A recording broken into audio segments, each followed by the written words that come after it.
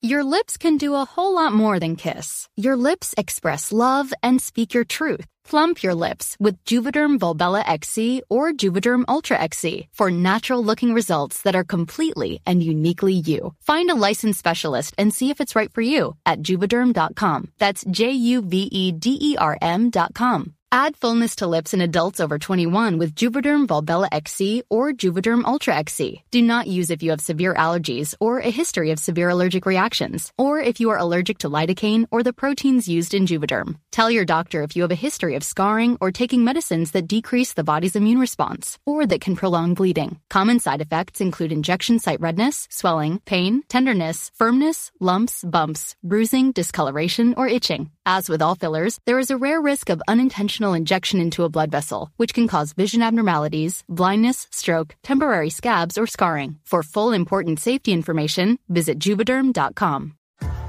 What's up, y'all? It's Drewski, and I've teamed up with Mountain Dew to produce a hilarious new basketball podcast called The Dew Zone with Drewski. Learn the backstories of your favorite ballers and celebrities like Jamal Murray. Did you have like a favorite team? Was it the Raptors at the time or no?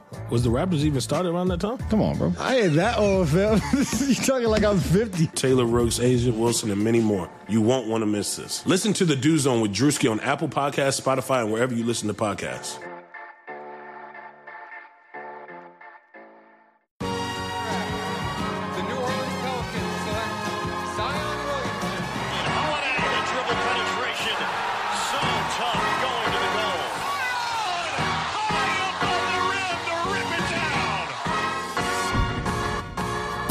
Welcome to In the Know, the Bourbon Street Shots podcast. We're your hosts, Shamit Dua and Mason Ginsberg, and this is all Pelicans all the time.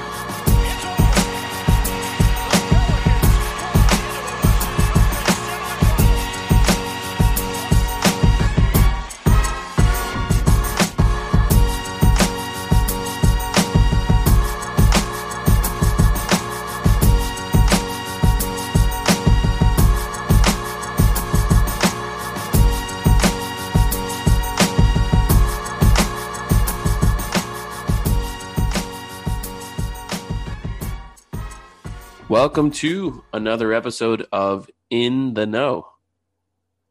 We've had an exciting couple of weeks where the Pelicans have lost 5 straight games. And in the meantime, crazy shit has been happening in the country.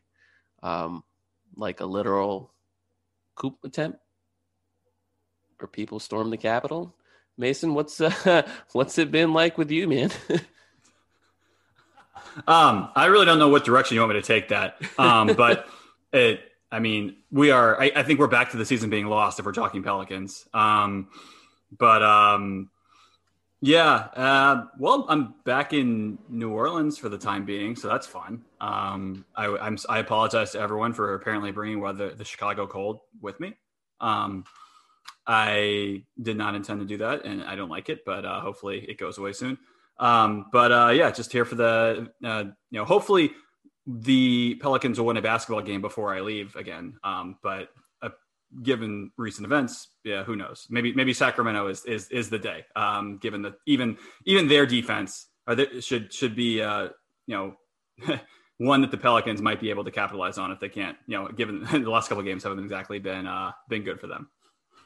Yeah, there's a ridiculous stat that in their last 6 or 7 games, they're averaging 132 points a game given up. And that's the Kings, of course. And so if the Pelicans can't score against the Kings, we got to start asking ourselves some major questions. What are we even doing here? But there's a lot been going on in the league. The James Harden trade happened.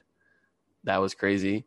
I think 13 games or so have been postponed. And there really isn't a slowing down on that process. It seems like the Washington Wizards were kind of at the root of it all, and they have like 6 or 7 players that have tested positive, and pretty much everyone that they've played against have been put on a protocol and produced more positive results. So that's not great. Let's talk about the James Harden trade first. Any immediate reactions to that? I mean, the thing that got the biggest reaction from me was what came out after the trade with Fertitta. Apparently there's apparently a well-sourced rumor that there was no way he was going to deal with Daryl Morey, and leads me to believe what we kind of talked about a little bit already, maybe off to the side in our group chat around. I don't see how a package with Ben Simmons would have been inferior to what they actually got, and kind of was saying that from the start. And now that we heard the stuff about maybe they didn't want to deal with Daryl Morey, kind of makes more sense now. And I mean, I think, they got everything they possibly could from Brooklyn, but also like they didn't get any elite, no single awesome asset for a top 5 player in the league. You got a bunch of stuff that could turn into good stuff, but I think you just need at least like one, like even with the AD trade, you got in the 4th pick was at least something you knew was legit. Obviously you're buying on, and you've got young talent like Lonzo and Ingram, and you don't know what those guys are going to turn into at the time, but you've at least got flyers. Whereas, I mean, the players, obviously Houston wanted no part of the players. LeVert went to Indiana. Jared Allen, I think, he's young, but I think you can kind of see his ceiling at a point that's not going to be some sort of superstar or even star. So, I mean, long way of saying that I didn't love it for Houston because I don't feel like they got any sort of amazing asset in return for one of the best players in basketball. What are you talking about? The centerpiece of the trade was shedding salary so you could buy a $150 million yacht. I mean, oh, God. what else is there to a trade? Players? I don't know what you're talking about. But, that is kind of ironic there that news came out that he bought a $150 million yacht. I missed that. Yeah, well, he did. He did do Incredible. that. And, Incredible.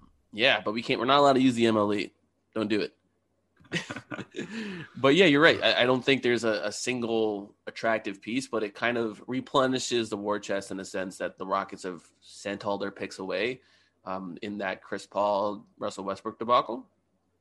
And so they have a lot more, I guess, draft capital than they started off with, and that's just fine. I assume they're not done. They're probably going to want to deal PJ Tucker, who I'm sure has interest all around the league. They're probably going to want to deal Eric Gordon, who's a terrible contract. I don't know who wants him. Do you think so? I think that's interesting because, I mean, they did get Oladipo, who's a guy in his prime, injury prone, obviously, in a contract year. And so I could see them obviously flipping him at the deadline to a contender possibly. Or, I mean, that team that Houston's built, I think it's at minimum, it's a play-in game team. And I think it could be a playoff team. I mean, not making it out of the first round, obviously, but it does feel like they have a roster that's at least is decent. No, so you think that they're going to do a fire sale towards the deadline? Yeah, I think their roster is terrible. Interesting. I don't think it fits together. I don't, given how they've started. I think they're beyond the point of return. And the Oladipo thing, if they can get something for him at the deadline, especially with that enormous trade exception that Boston has. Great. That's what I would look into. If they can re-sign him at a reasonable deal and then flip him a year or two from now, great. That's also what I'd look into. I do think it's probably in their best interest to be semi-competitive in the years they don't own a pick. Just because, I mean, I guess there's nothing to lose at the sunk cost at that point. It doesn't really matter if you're bad or not. But, it's the whole like, I didn't, give up the number 1 pick or whatever it is. But yeah, I don't think they're going to be good. I really don't. So, and I'd be in full asset accumulation mode if I'm them. So Wall, Oladipo, Tucker, Wood, and whether you want to say Gordon or like Daniel House, like that feels like a team that's reasonably that's decent. I guess maybe you can. The defense is certainly a question mark, but I feel like that's not a bad offensive team, and I think it's competitive. I guess I think they're maybe a little bit better than you do, I guess. Yeah, I just think that we're going to see how much James Harden made guys like Tucker and Daniel House fair. And Jayshawn Tate and all those, scrappy wing-sized players look better with the shots that he was creating for them. And, Wall's a good shot creator himself. He's not James Harden. Teams will be able to key in on him in a way they couldn't with James Harden, who they were literally sending doubles and triples at the moment he crossed the half court. So things are going to be a little bit different. They'll be interesting to see nonetheless. I will definitely be upset if, that's a team the Pelicans lose against when they play them. And And you're right. I also don't think they're very deep. If Wall goes down, like who's the shot creator on their team? Yeah, it's got to be Oladipo, right? That's pretty much their only option because it's not Gordon, it's no one else. So I mean that's definitely a fair point. They're not deep. Yeah. So and the same thing with their big situation is if Wood goes down, what do they have? Like Boogie goes down, what do they have? So big question marks there. Not going to dwell on them too much. I do think I do want to open it up back to my favorite player in the world. Do you think it impacts the Bradley Beal trade market in any positive or negative way? Well, I think I'm less inclined to believe it impacts the price for Beal, but now it's pretty clear that now Harden's moved. So any team that was like trying to like maybe, even though it kind of seemed like it was either Philly or Brooklyn for James Harden, any team that thought they may or may not have had a little bit of a chance to go get James Harden. Now all eyes are on Bradley Beal, right? I think he's very clearly the best player who's gettable. And so, I think and especially given what we're seeing with, I thought the Wizards were a 8th or 9th seed with the team they put together once they made the Russell Westbrook trade. Obviously they're having a ton of issues with COVID, and who knows like how that plays out and what that ends up doing to their schedule from a backloading perspective, but they clearly haven't been that good. Thomas Bryant, who I thought was having a really nice season so far, is out for the year. So that team should be in sell mode at this point. I don't think you can realistically expect that they're going to make a push at the playoffs. And so yeah, I mean, I think there's going to be a ton of teams keying in on seeing what they can, what they would have to get your boy. Yeah, and I don't think it's one of the situations where Morey is putting Ben Simmons on the table for Bradley Beal. I don't think that's happening, and it's just like I think teams will look at it like, okay, well, there was no tremendous centerpiece in the Harden trade. There was no tremendous centerpiece in the Drew Holiday trade. What's the reason for us to put a big old centerpiece in for Bradley Beal? We'll try to overwhelm him with assets, and I definitely think the Pelicans are in a better situation than most when it comes to that, should they want to pursue that opportunity, which I hope they do if it's there. But speaking of the Pelicans, I guess this is a way to bring the conversation back to what's going on. 5 straight games that they have lost, 3 at home, 2 on the road to the LA teams. Their first game on the road against the Clippers was a big revelation with Nickeil Alexander-Walker scoring a career high 37 points, which I had to check. I think it's higher than JJ's career high as well, which might make it the second highest career high on the team. But I'll have to double check that. I don't think JJ's gone for 40 in the league yet. In any case, that was, I felt like, a huge win in terms of seeing that kind of productivity out of him. He then followed it up with 12 points on 5 of 8 shooting in only 20 minutes against the Lakers team, where he had a lot of foul trouble, and he struggled with the speed and length of Dennis Schroeder. He coughed the ball up more times than he should have. I think he had 4 or 5 turnovers, which is not great, and the turnovers ended up killing the Pelicans in a game that could have been headed towards a pretty big margin, kept the Lakers in it, and the Lakers just kind of upped the defense on the second half and throttled the Pelicans offense, which is a story we've seen in second halves over and over again. But nevertheless, any quick takeaways from those games? Yeah, I mean, they're both really good teams. I think that's where you have to start. And even though the Clippers haven't had a ton of success defensively this season, they've got a talented perimeter of defenders with Beverly, George, and Kawhi. And so to see Nickeil make an impact like that, I think that's the way I describe him in one word, is fearless over the last couple of games. Just no concerns whatsoever about attacking good defenses, are good players. And I think he certainly overperformed what you'd expect against the Clippers, but came crashing back down to earth against Lakers, partially because of the foul trouble. I mean, I would have loved to see what he could have done in with a full complement of minutes. But we couldn't, see that happen because of the fouls. But that's a couple tough games for a guy to just be thrown into the starting lineup and play huge minutes against. And so I'm overall obviously very pleased with how he played. And you're going to see some growing pains too. So I just think, we can criticize his game against the Lakers last night, but also understand that it wasn't exactly an easy matchup for him. And he's year two and didn't even play that much in year one because we had to see what Frank Jackson was worth, right? Jesus. Yeah, no, I feel like the Pelicans can't hurt me that much this year unless, obviously star players get injured and whatnot. Mainly because I had them as a 9th or 10th seed. I didn't expect them to make the playoffs before, well before this road trip happened. I had them going 1 for 6 or 2 for 5 on the 7-game road trip. The first game obviously got postponed. They're 0 for 2 against the 2 LA teams, which I think even if the Pelicans had their full arsenal of players healthy, they would not have won those games. I really don't think that. I don't think they're a good enough offensive team, and those teams are. I think LA is the best. The Clippers are the best 3-point shooting team in the league, and the Lakers are the 3rd best.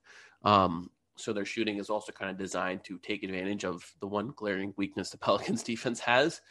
And so those games are a loss for me. I also think, the Jazz game is likely going to be a loss. I also think, the Dallas game, which got postponed, would have been a loss. The games I was looking at for wins were Sacramento and Minnesota.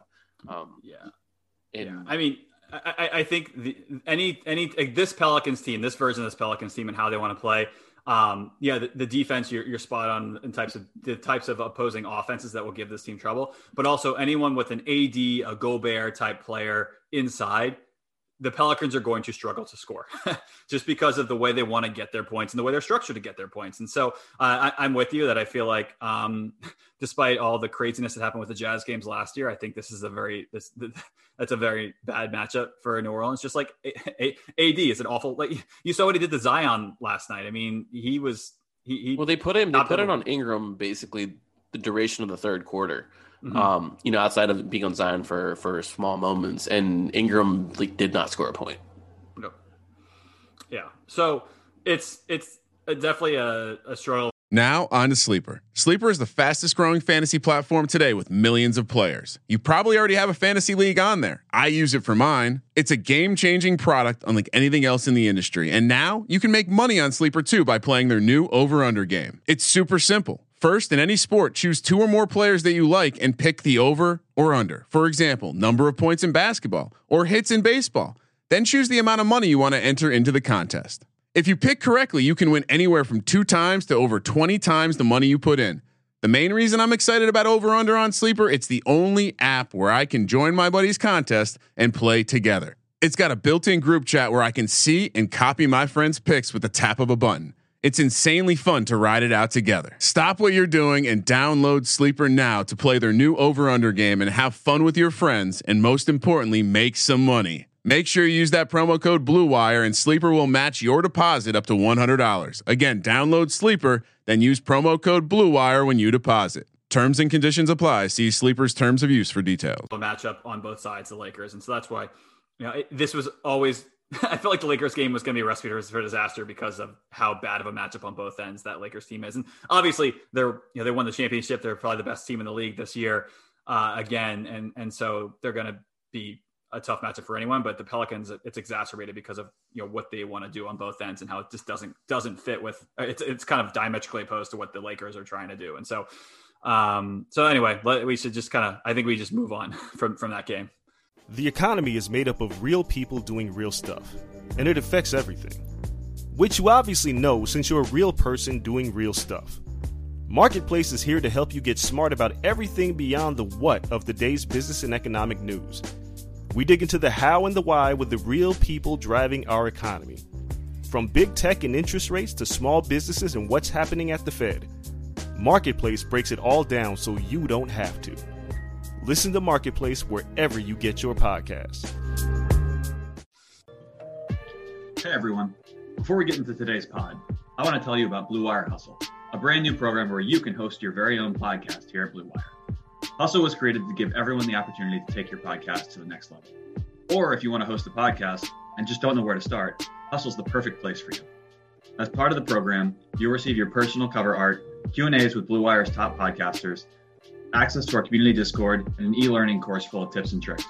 And on top of that, we'll help you get your show pushed out to Apple, Spotify, Google, Stitcher, and all their listening platforms. And the best part is, you can get all of this for just $15 a month. the same rate as any other hosting site would charge you just for the initial setup.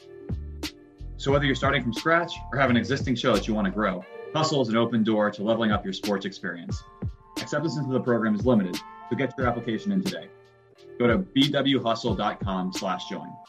Check out the description box for this episode to find out more. That's bwhustle.com/join.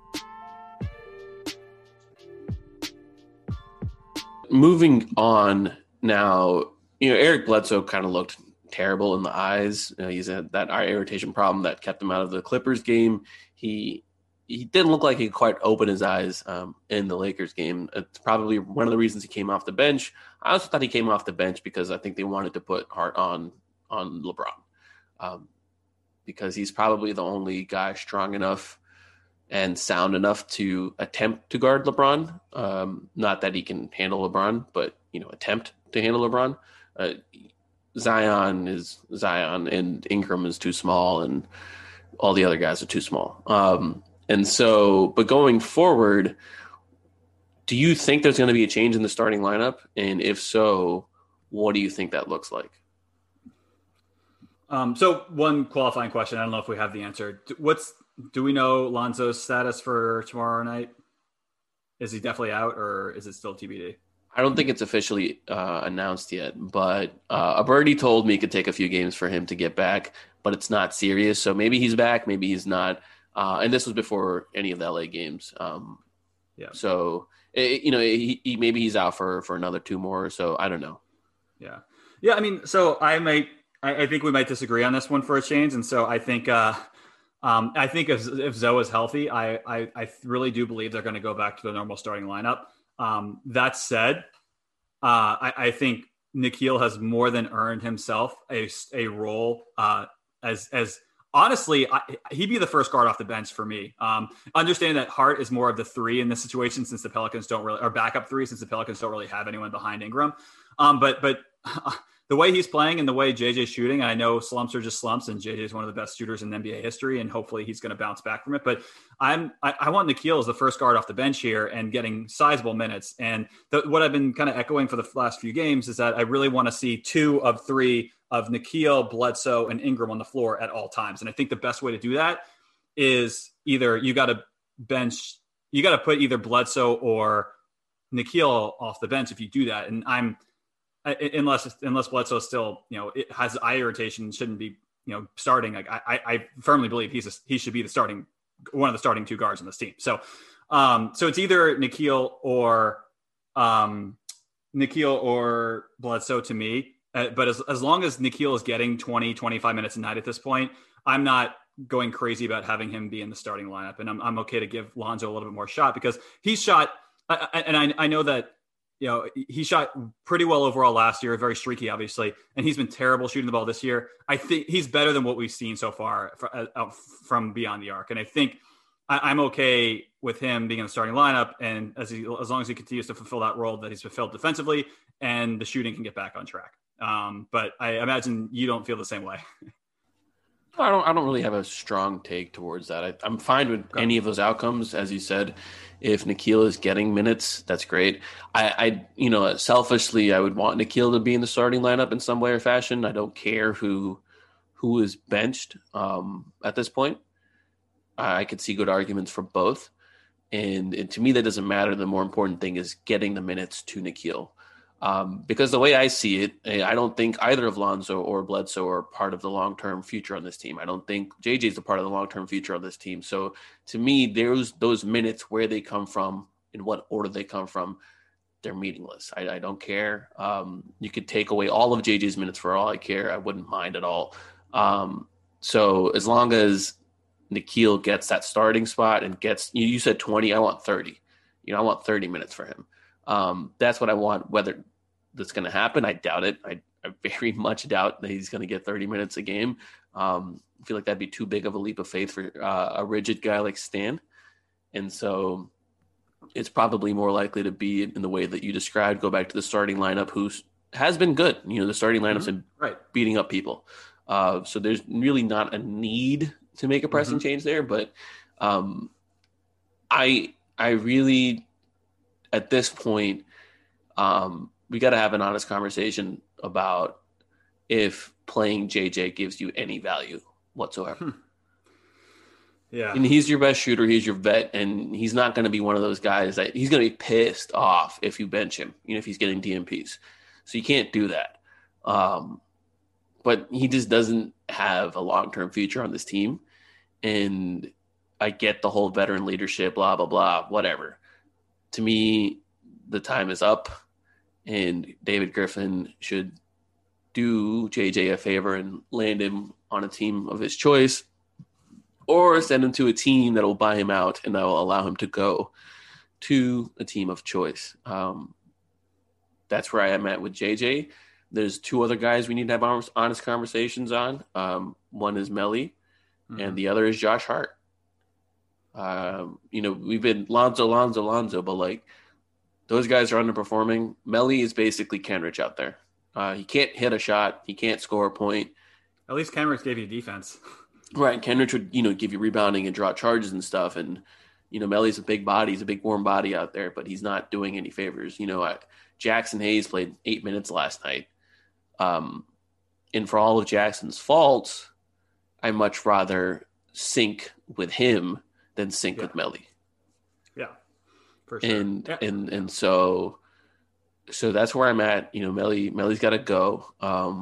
And then Josh Hart, who I don't think has to go, but he's left a lot to be desired offensively, and it could be that he's taking a bigger role defensively. That's making his offense hurt. But I also think, again, you could point to a lot of offensive problems coming from the lack of creators on the team and the lack of good shot creation and a lot of the lack of easy shots. And Hart was one of those guys who greatly benefited from the high-paced Gentry offense that allowed them to shoot early threes, early corner threes, and those are good looks for him. And he barely has any of that, and I feel like he's a bit in his head.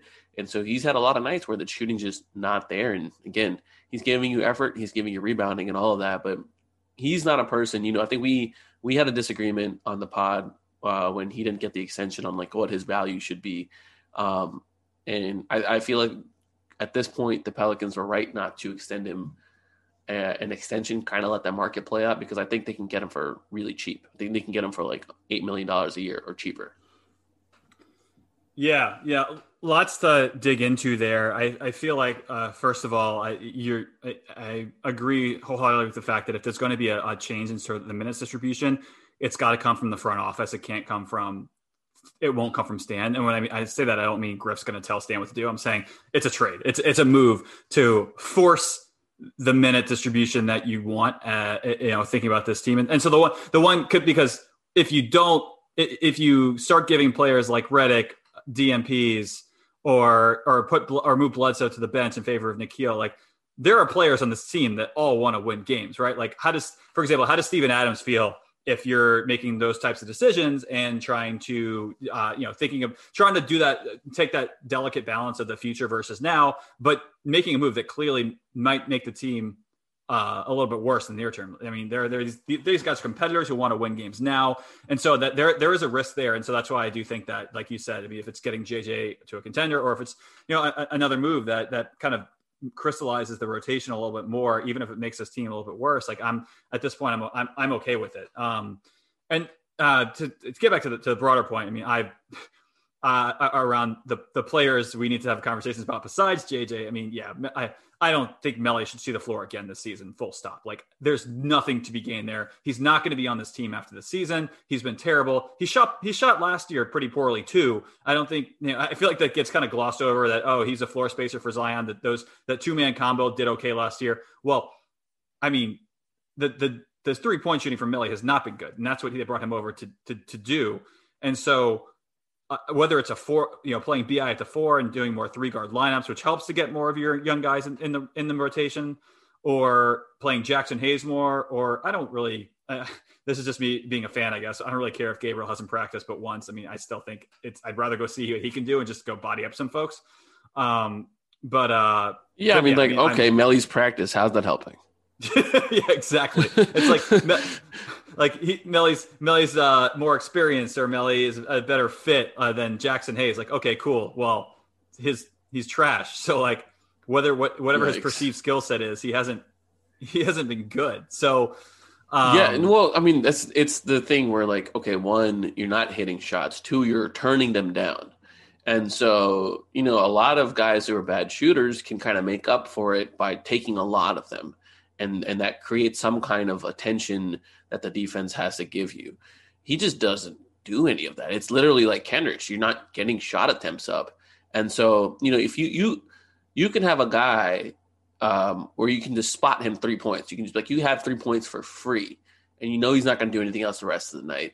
And he's going to kill your offense. And that's what Melly is. Even if you gave him a free 3 points, which at this point would be an improvement, he doesn't improve the offense in any other way at all. Teams don't have to pay attention to him. And I don't get it. I really don't get it.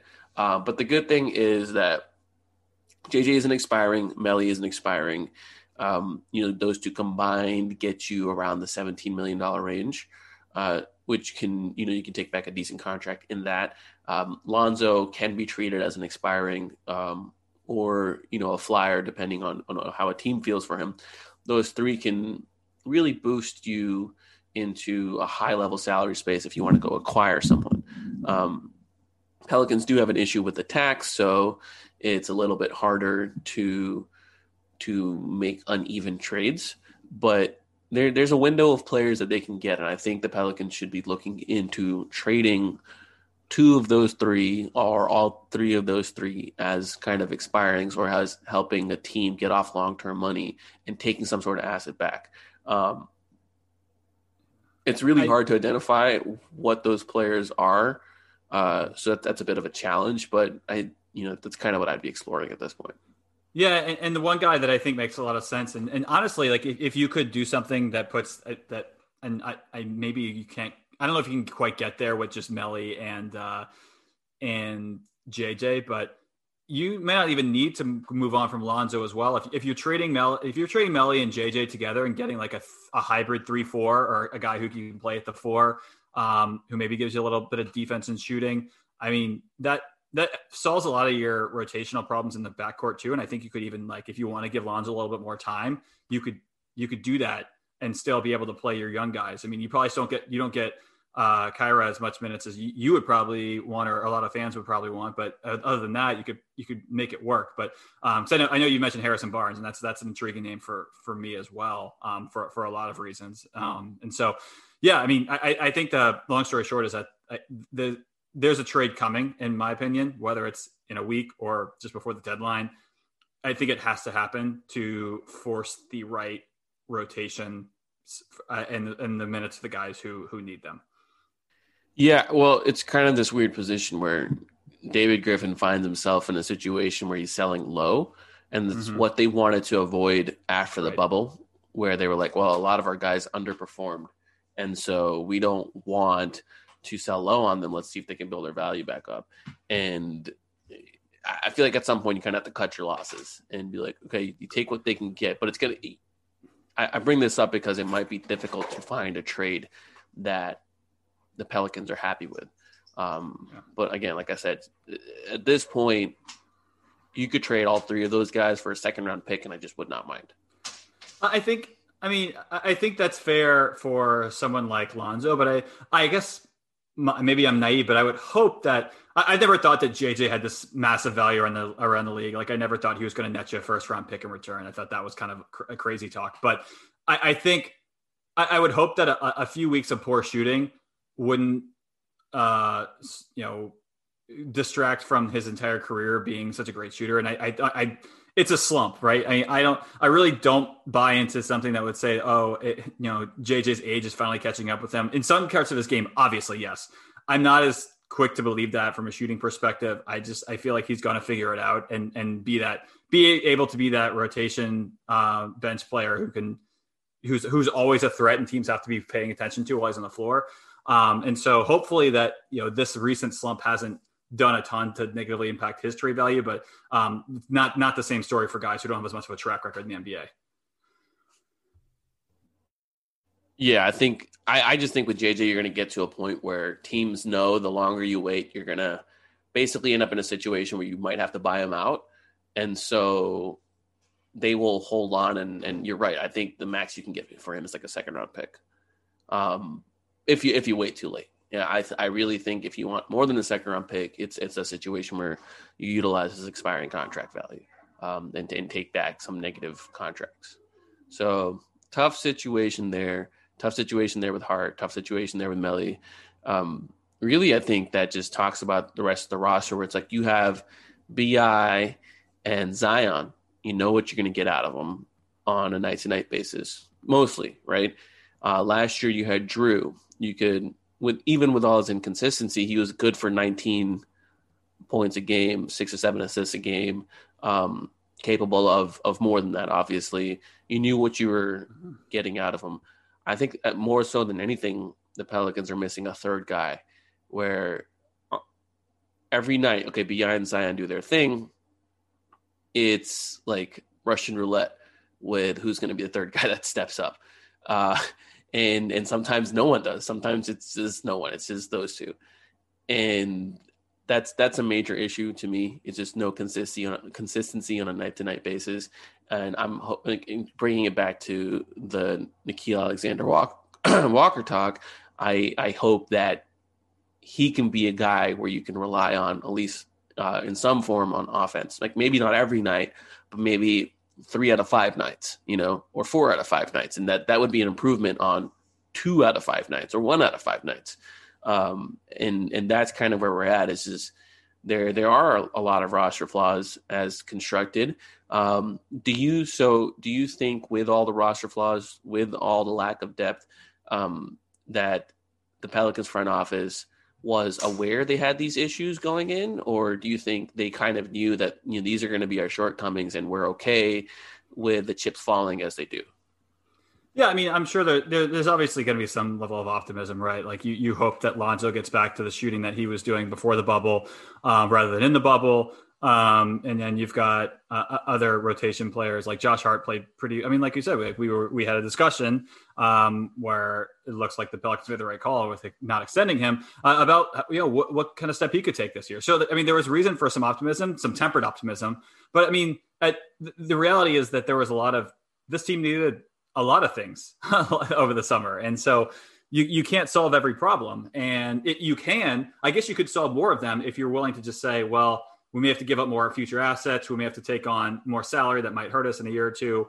And so the Pelicans had to balance this season versus the long term with such a strong, some strong cornerstones as BI and Zion. And so, I mean, I think they did what they could, and this is what comes down with front offices. You've got to prioritize your needs and balance short versus long term. And I think they did a decent job of that. But the reality is they traded away Drew Holiday, who's a top 25 player in the league, and didn't get back. I mean, I like Bledsoe, but they weren't getting back a player who's near Drew Holiday's caliber. And so in terms of what you can count on, like you just said about Drew. And so, it's tough, but it's not way out of what was, I think, most reasonable people anticipated for this team, which was about a 500 ball club with some improvements in some areas and some steps back in other areas. And so it just depends on how much you want to focus on this year versus your view of the long term. So what do you think? Yeah, I mean, I do wish there was a clearer direction the team was taking instead of trying to thread a needle of being good and being for the future. It would be nice kind of having that idea, but it also is one of those things where you don't know what you don't know until you try it. And so like, I give them the credit for trying to be good this year. Because they're like, okay, maybe we will be good. Maybe, Bledsoe isn't that much of a step down from Drew, and maybe Adams turns things around, and Adams has been fantastic. And maybe, there's enough internal growth from Lonzo and Hart and the other young players that this is a good team. This is close to the team that was winning games pre-bubble in that stretch from February to March or whatever. And I think there's enough reasons for them to try that. I think it's getting clear that that's probably not going to be the case. What I hope that they don't do is, they're like, oh, well, we just don't know yet. Oh, we just don't know yet. Oh, we just don't know yet. I think we know who this team is, which is weird to say, 11 games in, but it is what it is. This team is what it is. And so now that we know, it's just a matter of when are the transactions going to happen that kind of solidify the direction of the team. And that's not something that can be rushed, because you don't want to make deals under pressure. You don't want to make deals at a disadvantage. And it's not about bringing the value up for guys. It's just, NBA GMs are procrastinators like all of us. They'll wait until a minute left from the deadline, to pull the trigger on a deal. And so this could be something where the first half of the season, this is what the Pelicans are, and they just kind of have to rotate the chairs on the Titanic. And that sucks, right? Because, a guy like BI, a guy like Steven Adams, a guy like JJ just absolutely does not want to be in a situation where the team isn't that good. And so, yeah, it might be a long season. Yeah. So the one area I'll push back on is I feel like, I'll start with one question to you. Do you feel like there's any players on the roster right now that are vastly out or having a run that's over what you expected from them, and then you think they're going to regress as the season moves on? Like I feel like BI's taken another step in terms of playmaking, but I think he's shown enough to us that I feel like that's sustainable. Are there any players you feel like are unsustainably good right now for the Pelicans? No. Okay. So that's kind of where I'm going with this, is that I think Lonzo's shooting unsustainably bad from three. I feel like I feel like JJ is too, to an extent. No matter, I don't know if he's moved or when he's moved, and the other piece here is Nikhil. And so I feel like if Nikhil, we get somewhere in between what we saw against the Clippers and what we saw against the Lakers, and he can be a true sixth man. I do think this team is underperforming what they're capable of on a night-to-night basis. I don't think they're that much better than what we're seeing right now, but I do think they are better. And so, I think if you see positive regression from a couple guys like that, you have a more consistent team that can be more dynamic than just saying BI is our creator, or BI and Bledsoe are creators, and we've got nothing else to show for that, or we've got no one who can shoot the ball from the perimeter, which I think they're uncharacteristically bad right now. So I expect moderate improvements from this team, just as the sample size grows. But to your point, it's not going to be a huge difference. Yeah, moderate improvements in this team takes you from 4-7, where they are now, to maybe 5-7 or 6-7. But it's still like, it's not taking you from 4-7 to 7-4. At least I don't think so. And so I get that. I get that, like JJ is not a 28% 3-point shooter. I get that Lonzo's probably a better shooter than what he's doing. I think even with those positive regressions, they're not going to be a great team to where I want them not figuring out a more solid direction. I think they're just, I think the positive, in fact, it would almost be preferable, this is weird to say, for them to not have that positive regression so they can make a decision on their roster, rather than being that in-between place where they have that positive regression. You're like, oh, well, I don't know who they are. Yeah, I guess I'm just not quite there yet. We've played 11 games, and I feel like I'm saying that, but I'm also thinking Griff's thinking that, because you've got to be right now. What are we looking at for the standings? It's the Pelicans are 4-7. They're a game and a half back of the 10th seed, and so I think that's whether you like it or not, like that's the view here. There's a lot of teams you can make the playoffs if you're the 10th seed, and until it looks very clear that that's not a realistic possibility. I don't think you're going to see a significant change in the philosophy here. I do think that, like we talked about before, I still think that, for example, trading JJ and clearing up some more minutes for guys like Nikhil, even Kyra, is still an option while you try to go get a playoff spot. So I guess, and maybe we're agreeing and just saying different things around, you make a moderate change to the rotation, but, and not, and still try to make the playoffs. It's not like we're just saying, just punt everything and tank, Yeah. Like if you get a guy like Harrison Barnes or Tad Young, or, a 3-4, like those guys are good players, they'll make this team better than it currently is. But it solidifies the direction the team is going, in my opinion, because those younger guys are getting minutes at that point, and to me, the biggest win that can happen this season is discovering what Nickeil Alexander-Walker is, or discovering that, like Kyra's a future starting point guard. If you make those kind of discoveries this season, that's an enormous win, more so than, making the playoffs. Yeah, exactly. And so you've got, as far as the front court goes, or even wings, you've got one player you want to get minutes to and see how he does, and that's Jackson Hayes. Other than that, you've got a couple guys on minimums. You've got Melly, who's not going to be on this team after the season, possibly sooner, hopefully sooner. And so we're just talking about, if you can add a guy who's going to help at kind of backup 3, backup 4, and you can finding a guy like that, you can free up minutes for your young guards. Hell yeah, absolutely do it. I mean, obviously, I'm not saying Griff should trade another draft pick for something like that. Definitely not. But if you can make something like that happen, and even like you said, if you can take on a contract and get a pick in the process, somebody you think will help the team in the near term, I'd rather do that than just say, let's go get a top 3 draft pick and just forget about competing this season. Even though we're in a weird year with no fans in the stands, I'd still rather take that former approach. One thing I would be disappointed with is if they do the same thing as last year, which is nothing. They didn't do anything at the deadline last year. And I feel like if that happens this year and there's no change made, then that's a problem. And there probably needs to be a top-down directive at that point to just completely open up the rotation. But who knows? Maybe by the deadline they're just a really good team. I don't know. Maybe this is not the Pelicans. This is the anti-Pelicans.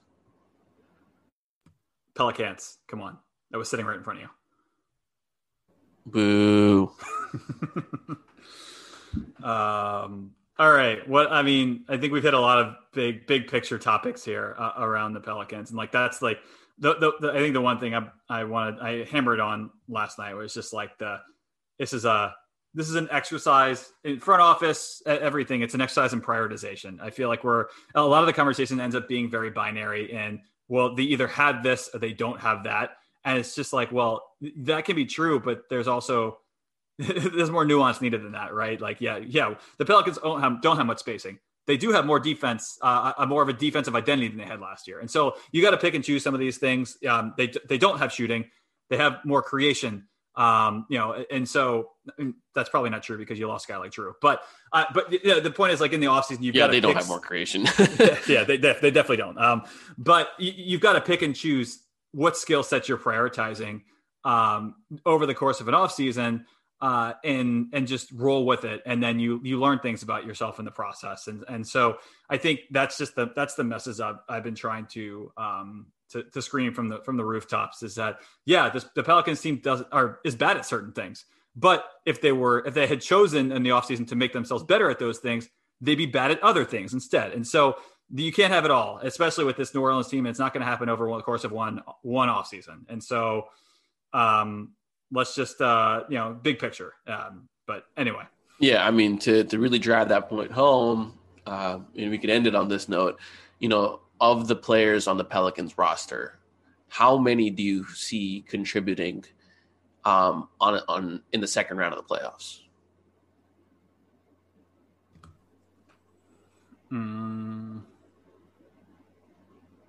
My gut immediately said 4. Wow. Who's the 4? Their entire starting lineup except for, I was going to say except for Lonzo, but I don't see Bledsoe gets played off the floor in the playoffs. I disagree with that. I think starting point guard Bledsoe gets played off the floor, but you're talking about who would contribute. Bledsoe's a rotation player in the second round of the playoffs. I can't buy that. Yeah, I guess maybe if he's coming off the bench. Tough question though. Yeah, it's not optimized. If this Pelicans team were in the second round of the playoffs, he wouldn't be a starting point guard. Or he's not, he may start, but he's the first guy out. And he's not finishing games, I guess. Maybe Hart, maybe in the right situation, but that's about it, right? It's not, and I don't think the Pelicans' top guys are James Harden level or Steph Curry level guys that can really elevate lower level role players to seem better than they are. Mm-hmm. Like, if you have Denwell House on this team, he's not looking as good as he looks with James Harden. If you have Ben McLemore on this team, he's not looking like he does with James Harden. And so part of it's that, part of it's the top guys aren't top guys yet. And they're young. So there's time to be. But yeah, it's tough. And so it's going to take a while. And get in there, enjoy the fun stuff. Enjoy Nickeil Alexander's random point outings. Enjoy Jackson Hayes talking trash down 20. That's what I'm in it for the season for. Yeah. Yep, for sure. Cool. Well, thanks for listening.